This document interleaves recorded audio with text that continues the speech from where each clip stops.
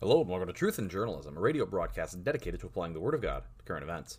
Well, today on Truth in Journalism, we're going to begin a four-part series on Christian communism.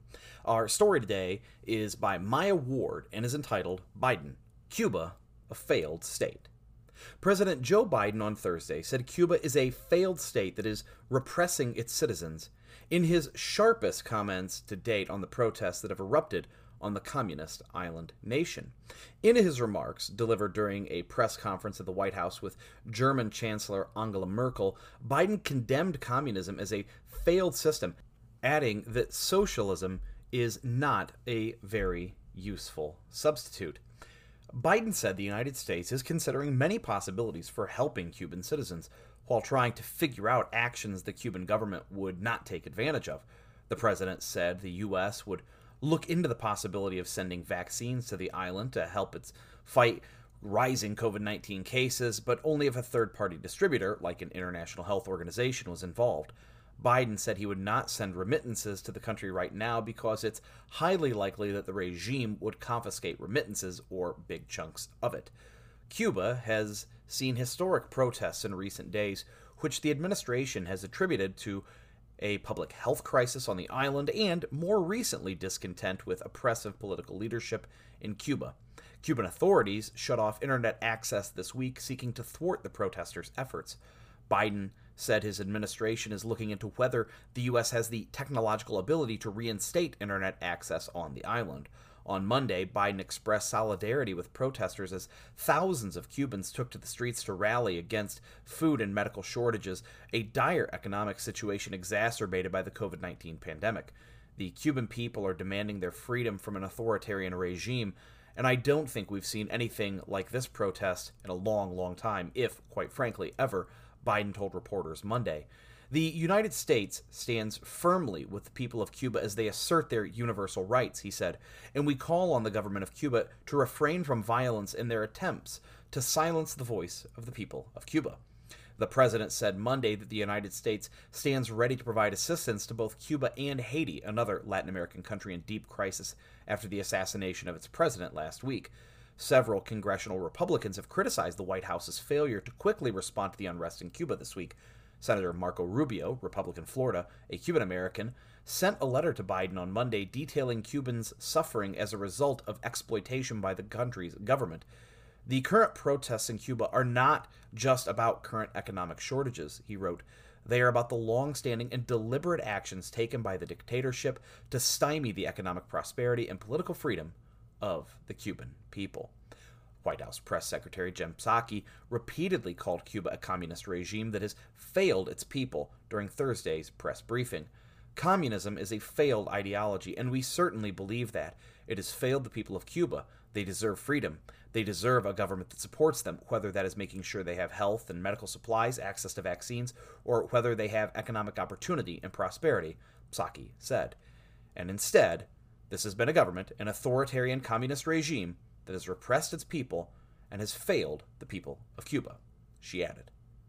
Okay, so if you haven't heard about what's going on in Cuba, you're probably simply not paying attention to the news, and I can't blame you for ignoring the news. However, if you have been following the news, then of course you're familiar with what's going on in Cuba. People are marching and protesting to end the communist military junta that has despotically ruled the island for 6 decades. Now, for a while, the mainstream media and the White House tried to play this down as being purely an iteration of COVID fears. It's not. It's communist related. Although, admittedly, the Cuban people aren't exactly thrilled about COVID either. COVID is not really the issue that's causing these protests. Communism is the issue. Despotism is the issue.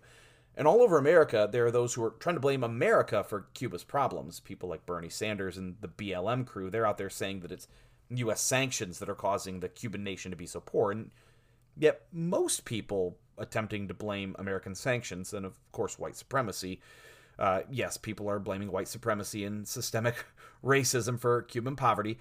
Most people attempting to do that really aren't taking Cuba's economic behavior seriously, and they're ignoring the fact that China, Russia, and Venezuela, that have, those countries have fairly large economies, have been supporting Cuba for a very long time, and eventually they just got sick of footing the bill, much like the Soviet Union got sick of paying the bill for Eastern Europe and decided to let the communist bloc in Eastern Europe just simply dissipate and move away from the Soviet sphere of influence. In the same way, a lot of these major communist countries, well, Russia's no longer a communist country, but these major communist countries are simply saying, Cuba, you're on your own. Venezuela doesn't have the money. China has the money, but really doesn't think it's a good investment. And Russia neither has the money nor thinks it's a good investment, nor is Russia a communist country right now. But those countries have helped Cuba in the past. They have bankrolled the Castro regime. They have ensured that despite U.S. sanctions, enough money would flow in so that the system would not collapse on itself, which is, of course, the point of sanctions.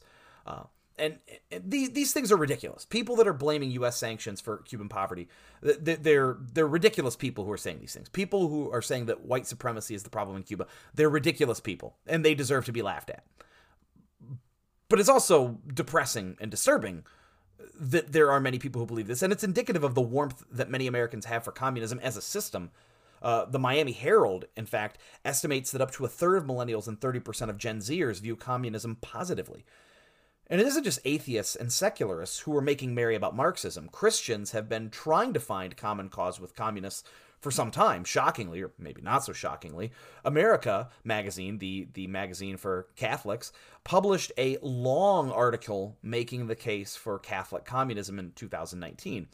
Liberal Christians of the social justice persuasion have been pushing Christian socialism for many a long year, and there have been many attempts over time to try to smuggle communism into the biblical text, particularly two passages that we're going to look at right now. First, in Acts chapter 4, we read, "The multitude of believers was one in heart and soul. No one claimed that any of his possessions was his own, but they shared everything they owned. With great power, the apostles continued to give their testimony about the resurrection of the Lord Jesus, and abundant grace was upon them all. There were no needy ones among them, because those who owned lands or houses would sell their property, bring the proceeds from the sales, and lay them at the apostles' feet for distribution to anyone as he had need. Joseph, a Levite from Cyprus, whom the apostles called Barnabas, meaning son of encouragement, sold a field he owned, brought the money, and laid it at the apostles' feet." Others will point to another passage. They'll look at Matthew chapter 20, and they'll point out this very well-known passage of Scripture. "For the kingdom of heaven is like a landowner who went out early in the morning to hire workers for his vineyard. He agreed to pay them a denarius for the day and sent them into his vineyard. About 9 in the morning he went out and saw others standing in the marketplace doing nothing. He told them, 'You also go work in my vineyard, and I will pay you whatever is right.' So they went. He went out again about noon, and about 3 in the afternoon, he did the same thing. About 5 in the afternoon, he went out and found still others standing around. He asked them, 'Why have you been standing around all day doing nothing?' 'Because no one's hired us,' they answered. He said to them, 'You also go work in my vineyard.' When evening came, the owner of the vineyard said to his foreman, 'Call the workers and pay them their wages, beginning with the last ones hired and going on to the first.' The workers who were hired at 5 in the afternoon came and each received a denarius. So those who came and were hired first, they expected to receive more. But each one of them also received a denarius. When they received it, they began to grumble against the landowner.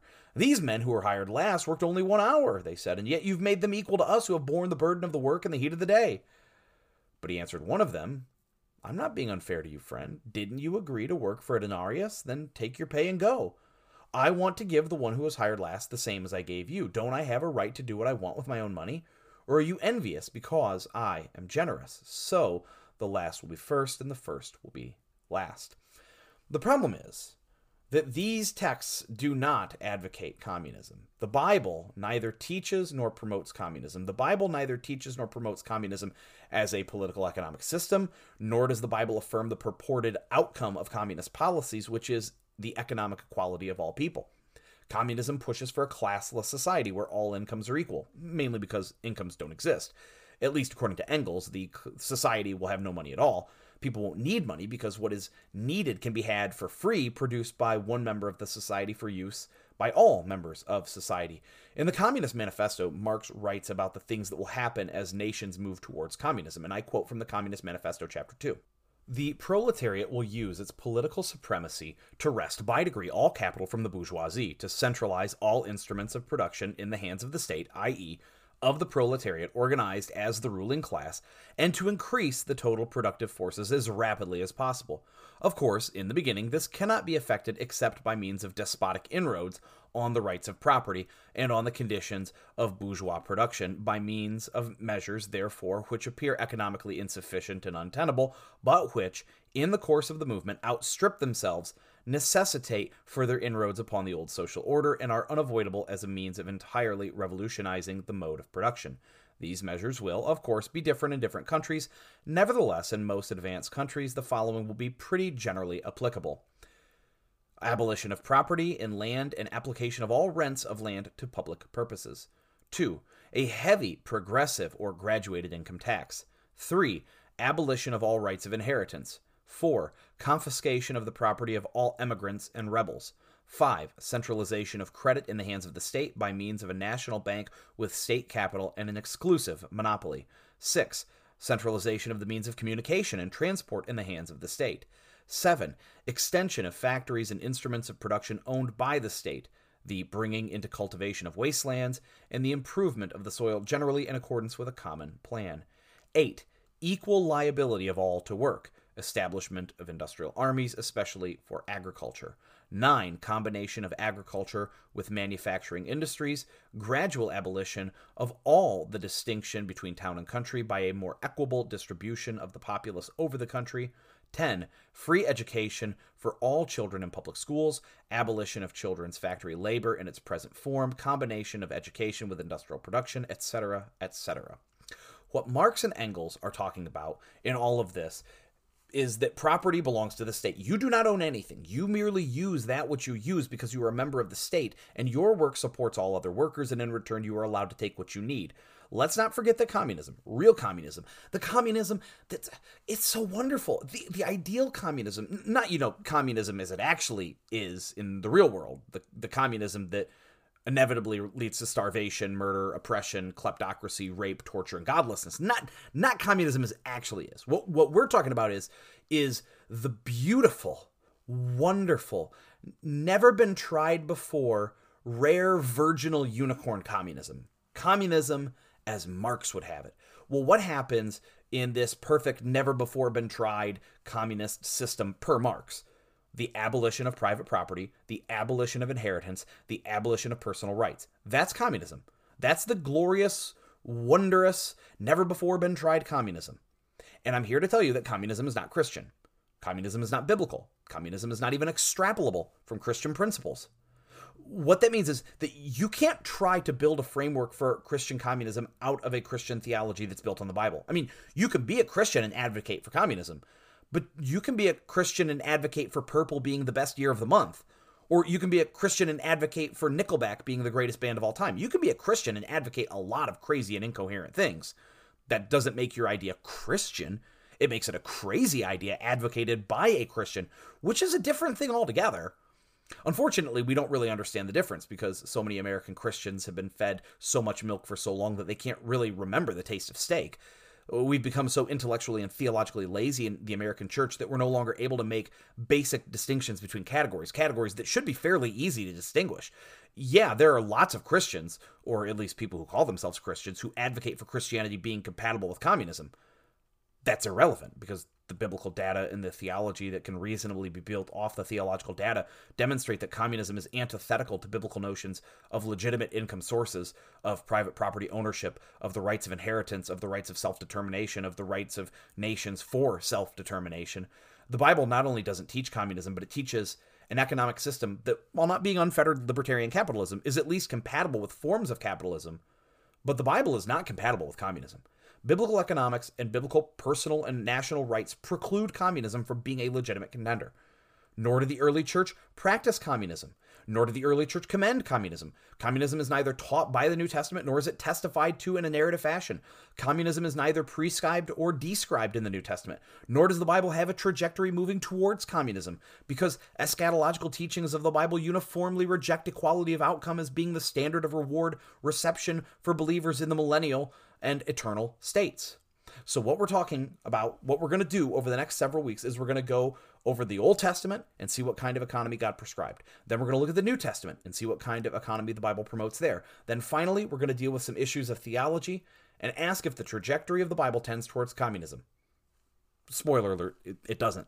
But I hope you'll join us for the next 3 weeks as we look at economics in the Old Testament, New Testament, and the Christian theology of economics and labor. And I can't wait for you to join us then on some more exciting episodes of Truth and Journalism. Thank you, and may God bless your day to his glory.